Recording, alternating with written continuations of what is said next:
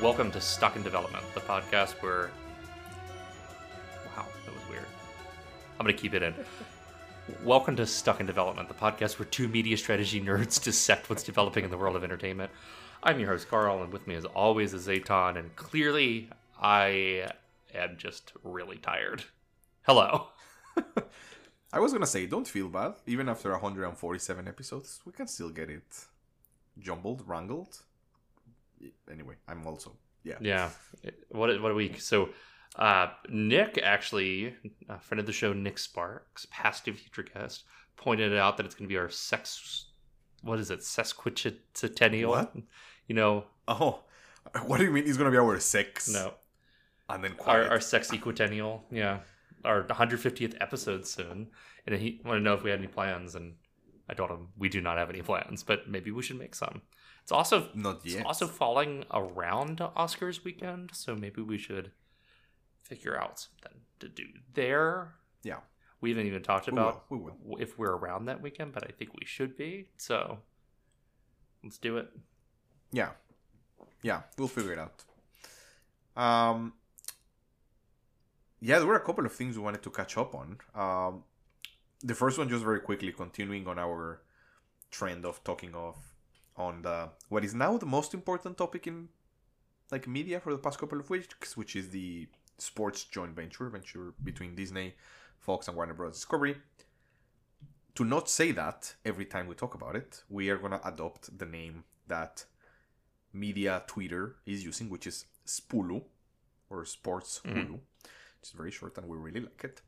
But the news this week was, there were two major news. The first one was that the Wall Street Journal reported that Spulu might charge up to $50 for their streaming package, which is significantly higher than what I thought they would do, especially considering that is likely to be bundled with a lot of stuff. And especially because this would put it very close to YouTube TV and Fubo and Sling, which are like 75, I think, these days, or 80, and have significantly more content than what these folks are going to have. And I saw your reaction. You were also surprised. Yeah. Okay, walk me through the economics again. It's $50 on top of what you already pay, or... So Wall Street, I think the news was just, it was vague, and it was up to $50 for this bundle. And the way they reported it was also unclear if it included kind of the base that you would have, which might be Max or the Disney bundle or whatever. But it sounded like without. Yeah. I mean, I wonder if they price it like, okay, if you have this but don't have... Like, there could be some dynamic pricing opportunities of building your own package or bundle, but the whole point here is that it's a bundle and that it's all rising tides raise all ships. I think that's the metaphor. So, yeah. Okay, I mean, it's still, based off what I know, seems like a hell of a deal. I mean, the thing is, for someone like, let's say me, I do follow sports. I don't follow all the sports. I don't have YouTube TV or anything like that for now, and I'm okay. 50 plus the bundle that I have, it's already like 70 something, which is very high. Yeah. So I'll be surprised if it's as high as $50, and if the $50 is just for the bundle. Because the other connected news was that the first lawsuit officially came in against this joint venture, which is funny because this joint venture doesn't exist yet. Like, it's unannounced. They announced that they were going to create a company that were going to do this, but Fubo, the virtual MVPD, sued, I guess, these three companies. I don't know. I guess corporate America is weird, where you can sue someone for their plans to do something, Okay. even if they haven't done it, which is pretty strange. Cool. But at first I was like, okay, their lawsuit is probably gonna be a pretty down the middle. Like, these guys want to monopolize. They're both they own the content creator and they want to manage distribution. And part of it is like, there are so many different avenues right now. This doesn't seem to be like sure, let's look at it, but I don't think they are going to be nearly as close to anything. But apparently a big part of their argument is that Fubo, as a distributor, is making the argument that over the past couple of years, in dealing with these companies, for example, with Disney and ESPN, every time they were trying to figure out how much to pay for ESPN rights, Disney forced them to get what we've talked about, right? ABC and Disney Channel and Freeform and whatever 20 other channels and pay for them. So they were like, wait, these guys have been using their content power against us and messing with the distribution because now they want to distribute. So what's up? Which I thought, I mean, I guess it makes more sense than the other argument. I still don't know, like, with what basis that something would actually happen. But I mean, it all seems both illegal and legal simultaneously, because we have a very loosey-goosey interpretation of antitrust and monopoly and a monopsony and everything that could be driving this decision factor. But at the end of the day, okay, cool. I'll give it to you that, yes, they were playing hardball in negotiations and treating you like a cable package when they were dealing with you as an MVPD. But at the same time, customers can go purchase Disney Plus or Hulu independently of having to get all of those things at once too right now. And that's legal. That's totally fair business. We've decided that as a market, that's a fair play. So why is this different? And I think it's just because they're left out. Truly. And I think it does confirm a little bit 2 weeks ago, I think, when it was first announced, literally hours before we jumped on the podcast, we mentioned that the kind of the level of the stack, or the players that were going to be hurt the most, were probably going to be the virtual MVPDs. We talked about how the cable providers were already kind of pivoting to internet, and they were moving away, like Charter did, and just doing deals directly with some of these content providers. And these vMVPDs were the ones that basically were taking advantage of cord cutters that still wanted a lot of sports. You know, it was easy, it was cancel anytime, sign up very easily, blah, blah, blah. And it seems like that's actually what's happening. Yeah, I mean, we will just continue to watch this story as it is stuck in development. I'm excited to see actual official numbers here, but it seems like we're probably months, years away from that.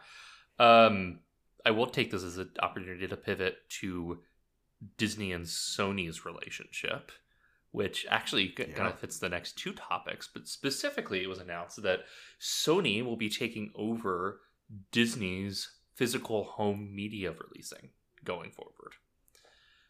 So I think this is great. I think it's great because Disney has been really lackluster in physical home media.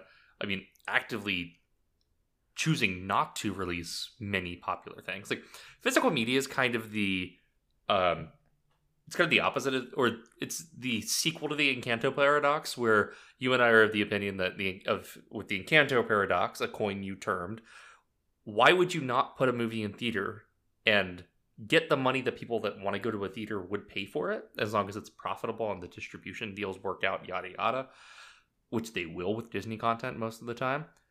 Why would you leave that money on the table? Same thing in the opposite way.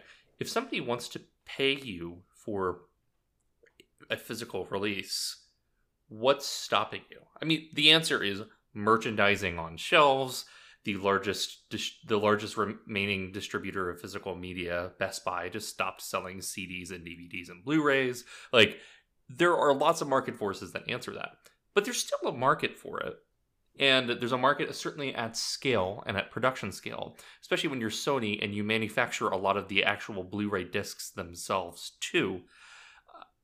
So it makes sense to not leave money on the table. And I think this is also a natural thing where Disney just wants to offload this competency to a company that is actually really invested in physical media because they're the ones that own the spec and have built entire gaming ecosystems off of it, though to a lesser degree in the last console launch.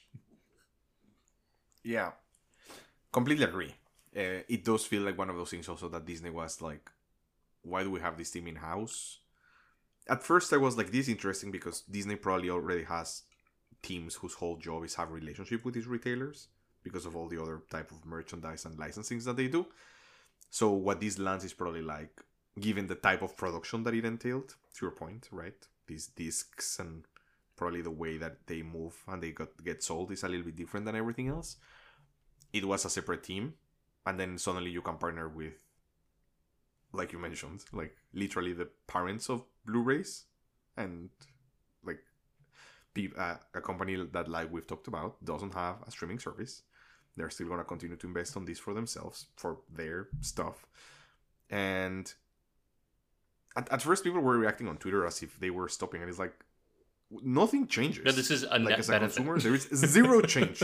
Yeah, exactly. This just means Disney is not canceling them in any case. Like they still are gonna exist. And to your point, it's just about, with now, the scale can probably be significantly longer for Disney while still being profitable, where it might not have been if they had kept it in house. So yeah. Though I want to ask you, what was your first reaction when this happened? Oh no! This is what I was gonna say. Well, sorry, Carl just shared something on my screen. But what I was gonna say is that It's my conspiracy theory. The first thing that I thought about, is that this was Bob Iger's way of getting rid to the last remnant of Bob Chapek. Yes, Because tell us about because it. Because Chapek ran Disney Home Entertainment for over a decade and launched Disney's DVD and Blu-ray ecosystems. Also changed the vault strategy a little bit too, but I think also probably implemented it based on his timing. So yeah, maybe there's a really diehard team of Chapek loyalists that Iger had to root out. Though I think you and I are also on the same page that Iger 2.0 is not that much different than the Chapek era. Yeah, but when you had it up there, when did Chapek run this? Like, was Chapek there during the 90s? Yeah, like so he started as a marketing director for Buena Vista Home Entertainment, which was at the time what they called it, like Home Entertainment, whatever. In '93, and he was running the division by 2006, and then in 2009 he became the president of distribution for Walt Disney Studios. So that also took on theatrical. Yeah. Okay.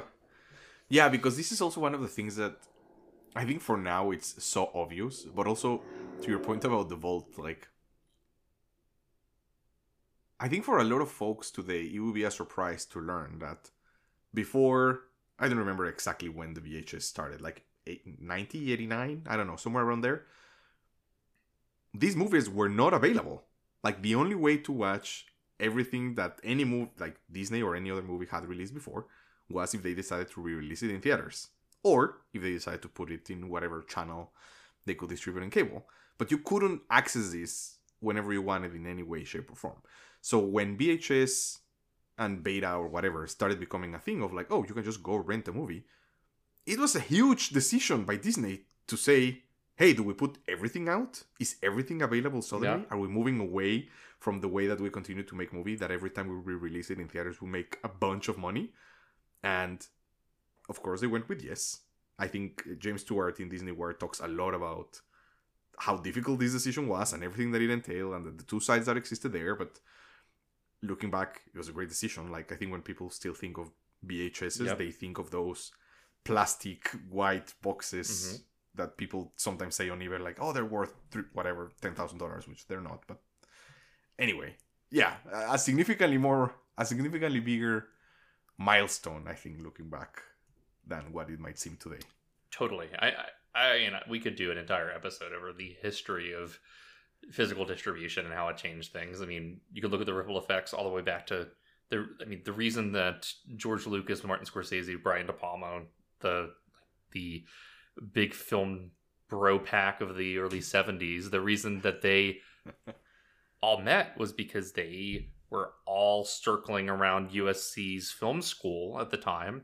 And a lot of the reason they went to film school was just because they had access to a projector and a library of films that they could watch at any given point. You just couldn't actually access these movies in any way. I mean, we bemoan the fact that you can't stream things. Like, I watched The Talented Mr. Ripley for the first time the other day, and it was impossible to stream. I had to get it from the library. It was fine. But, like, that was just the normal case up until the late 80s. And even then, yeah, there were all these issues of like, oh, is this going to cause piracy with VHS? I mean, it did a little bit, but like, it also probably sold more VHSs than anything else. And then they fixed that with the DVD plus specs. So yeah, fascinating thing that we can get into deeper another time. Yeah. Okay. Oh, that's super good. Okay, on That's this so point funny. though, I had a just kind of eureka moment. Not necessarily a eureka moment because I don't think this is a perfect solve. But when I saw this, I had never considered. Was it, just to confirm, was it a eureka moment the same way like Aristoteles was? Like you were in the bathtub Yes, when you had this eureka moment? Oh, okay, perfect. Fantastic. I just, the setting really matters, so continue. I was in the bathtub. I mean, I actually, this is a little TMI. I do often shower with my phone. I have a big like stand-up glass shower, and I like will prop up my phone in the shower so I can listen to podcasts while I'm showering. So sometimes I will like view text messages in WhatsApp like as I'm getting in or out of the shower. So could have happened. I don't think it did. Do you want me to send you like a waterproof, a $10 waterproof wireless speaker? I do need to get some sort of like shower radio sort of situation. But I mean, my phone's perfectly waterproof. It's fine. Anyway, past the TMI. Sorry, Eureka tangent. Eureka tangent. Yeah. I have never considered Sony vis-a-vis an interesting merger target for Disney. But I think actually it would make a weird amount of sense. Not as an acquisition. I really do think that an acquisition of Disney makes zero sense in the market. But Sony, by divesting certain businesses that they divested over the years, I think lacks certain competencies that Disney has, and vice versa with Sony's prominence with gaming. I like that could be an interesting overlap, and Sony as a company plays in so many verticals simultaneously as well that would make a lot more sense than Apple to me, even though the brands are, I think, more compatible from people's perspective. Also, Sony's always been like kind of the weird Apple-y, not Apple company. So I don't know. That if I have to make a bold take 2.0, that would be a merger with Sony would not be the weirdest thing in the world to me. Yeah. Tell me more about what are some of these things that you think they would divest. Like, do you think they would just merge with a lot of their media and gaming side, but leave a lot of like the electronics behind? Because Sony was also one of these companies that like during the chip revolution, and like Japan emergence was just like deep tech also because they actually built chips and they were some of the first ones to say, what do we use these microprocessors for? And literally things like the Walkman and like radios and any type of electronic that continue to evolve into wireless waterproof speakers did. So yeah, curious. Tell me more. I think so. Sony's facing an innovator's dilemma problem right now in the market, in the gaming market, because they, as a company, have invested so heavily in physical media. Less so over the years, but because they are the physical media juggernaut compared to Microsoft, I think they've been reticent to move away from physical media as the distribution strategy. They've also woefully underinvested in cloud gaming, especially compared to Microsoft, where Microsoft is taking a page out of Sony's film and TV book with Game Pass and how they're thinking about Microsoft IP in the future. Like, it seems like Microsoft games might be available pretty soon after on the PS5 and maybe the Switch 2.0 going forward, but also maybe even day and date in the future. So I could see I'm curious to see how Sony thinks about that, but I think current Sony probably can't get their head out of their ass and see the PlayStation electronics division as not part of a flywheel that drives consumption and drives media spend. So yeah. I think that's divesting of electronics probably would be wise, and to do like Sony games plus Disney content, or just like everything else Disney. Again, I don't think Disney parks really work without the rest of Disney content, but I think that's there. I mean, if we're also going off Fox logic, that gets the rest of the Marvel rights in house and prevents Madame Web's from happening. So maybe Madame Web's web does connect them all after all. Yeah, I think I agree with you. I like your take. I was just checking Disney's market cap as of close. Little bigger, right? 200 billion, almost double. Okay. Sony is 111, so almost double. But I have a sense. this is fun because we get to react live, but at the same time, I haven't looked into it. That I would imagine that Sony Media is probably one of the smallest parts of Sony. Yeah. Like, even if you don't count gaming, to your point, where that does feel like a very clean M&A opportunity, not only for Disney, but so many folks, right? Just get their studio and get their rights, to your point. Figure out a first look deal or whatever with anything that comes out of gaming. You know, just figure out a way to maintain that relationship, which is doable. And I wonder if there is also some Hollywood accounting problem here, where we've talked about how Sony is basically the only studio that feels very comfortable licensing their stuff. And I wonder if there is something in the way that they recognize revenue and profit that looks different versus every other studio that is used doing weird stuff behind the scenes to make it seem like, you know, so Disney Plus division is paying the Disney studio or whatever. So I wonder if there is something there that makes it more complex, because suddenly Sony has like great cash flow. But yeah, interesting that even someone like before MGM, like Amazon, could have been like, we'll take the Sony studios out of there. But I like that. I agree with Disney that it would make a lot of sense. Okay. Maybe Disney can give them something back. Some of the new gaming stuff that they're doing. There is probably some technology transfer stuff also that they could do, or joint ventures with a lot of the stuff that Disney does. Ooh, numbers. Financial statement. Their financial statement portal is not great because it's for Sony Group and it's confusing, and I have a quarterly statement pulled up. It was the fastest thing I could find. So we have the quarterly statement Perfect. in millions of yen for last year for Q4. So not the best, but we can at least see proportionality. So we have game and network services, we'll think percentages, music, yeah, pictures, entertainment technology and services, and some other things like imaging. So overall, game and networks, music, and pictures does really take the cake. The technology and imaging businesses are actually the smallest businesses on Sony's operating income. This is the page we're looking at.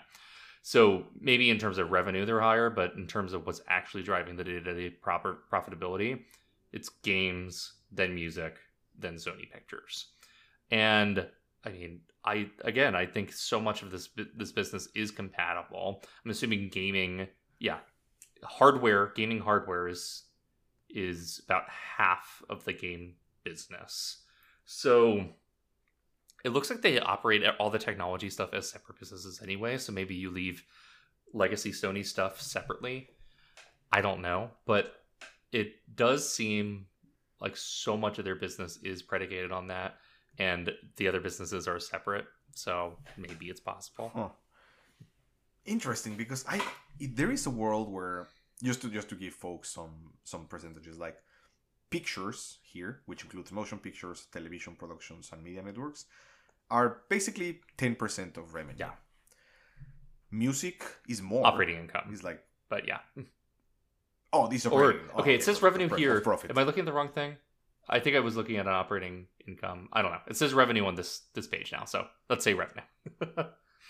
Yeah, perfect. Let's say with revenue. So pictures is 10%, music is around 13%, and games and network services, like you mentioned, is like 40%. Yeah. The thing that I wonder if this is actually bigger than we think is an area that they call entertainment technology and services, which is 20%.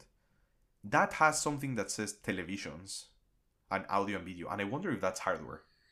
Yeah, I would assume it is. And they are calling it weird because when they call it entertainment, so televisions is literally like the Sony Bravias or whatever. The audio and video are like cameras, and still and video cameras. Audio and video are probably cell phones, speakers, other types of screens. And they don't, which in this they don't sell D2C content anymore, right? It's all through other streamers. They don't have their own content network. Yeah. So yeah, which in that case, that section is almost twice as big as pictures. Yeah, and is the same size as pictures and music. So the way I would do this is Disney gets pictures. Tell me what you think of this proposal. Okay. I'm building on your take. Disney gets pictures. Universal or Warner Music get music. And then Sony keeps everything else. They keep gaming, which includes the hardware, so PlayStation. They keep entertainment technology and services, which includes their television business, their still and video cameras, mobile communications, television, so hardware stuff.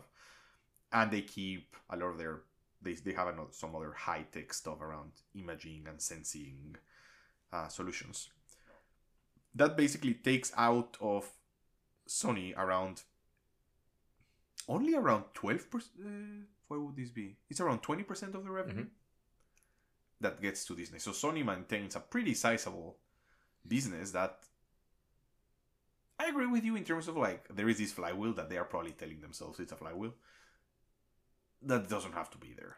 I can understand the gaming flywheel, but in terms of the music and pictures, I don't think that those influence hardware sales at all. Even the gaming, like if this was the opposite of, this gaming service is independent and a studio is buying them to create the flywheel, my mind would go, this is BS. You guys could just reach a deal to have a first look right. Yeah. Like you don't need to actually be in the same company to have this flywheel.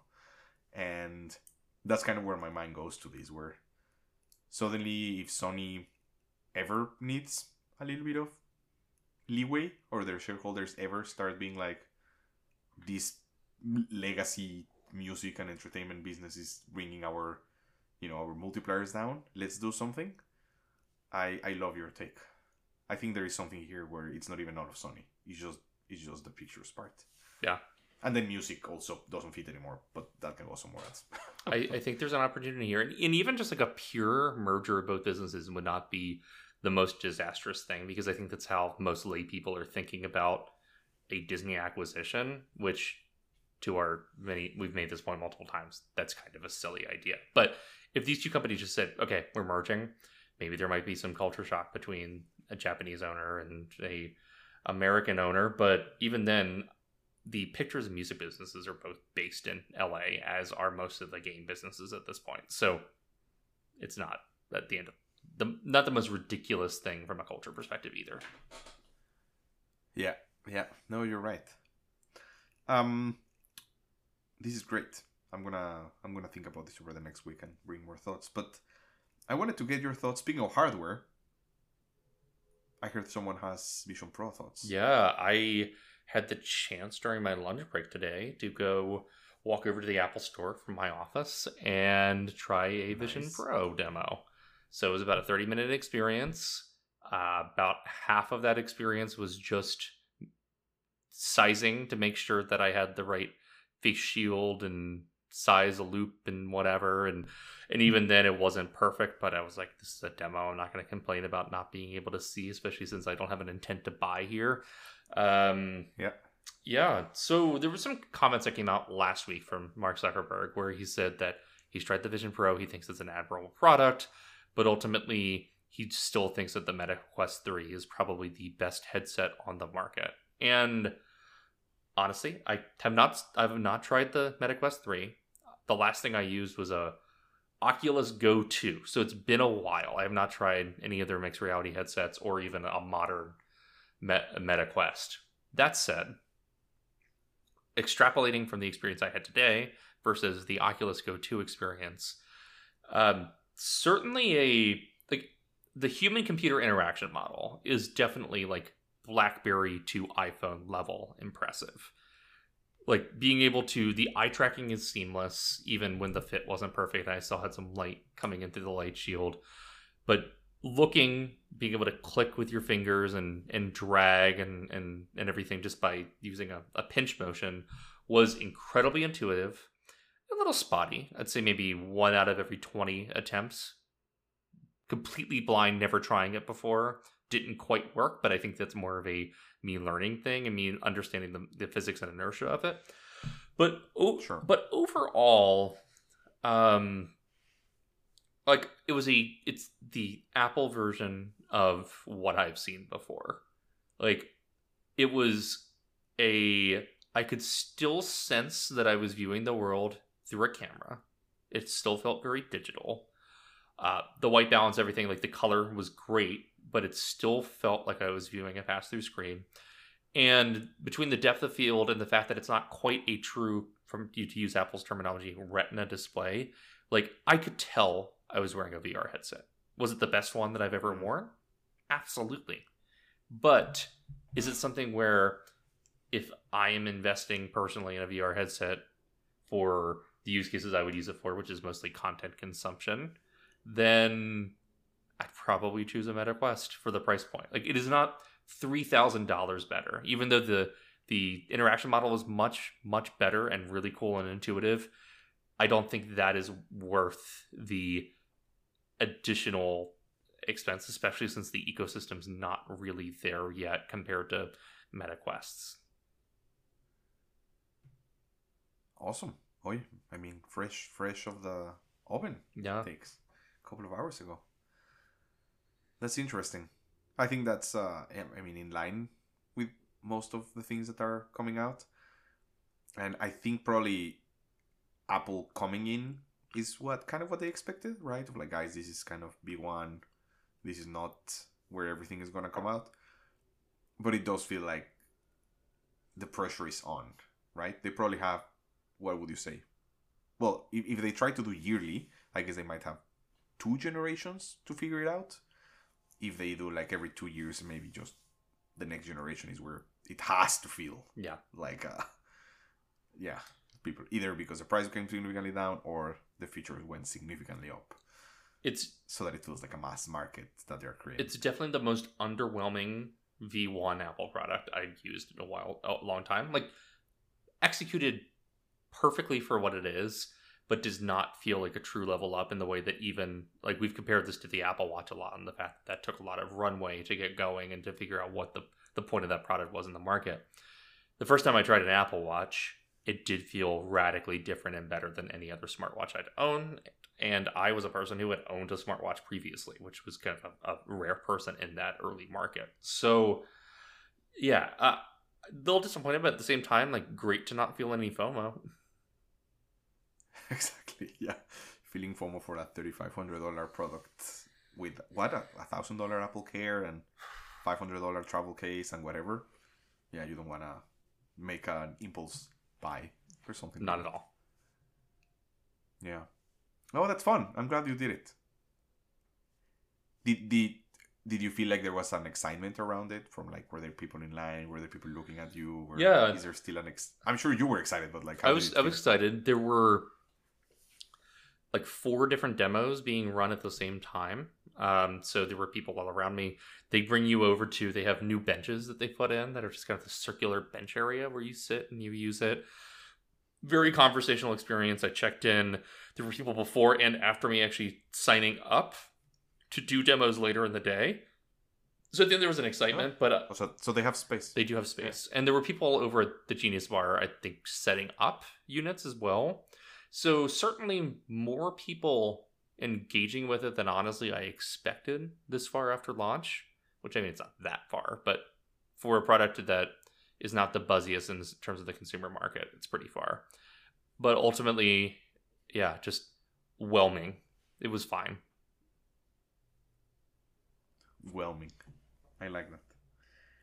I wouldn't say that's a bombshell to end on.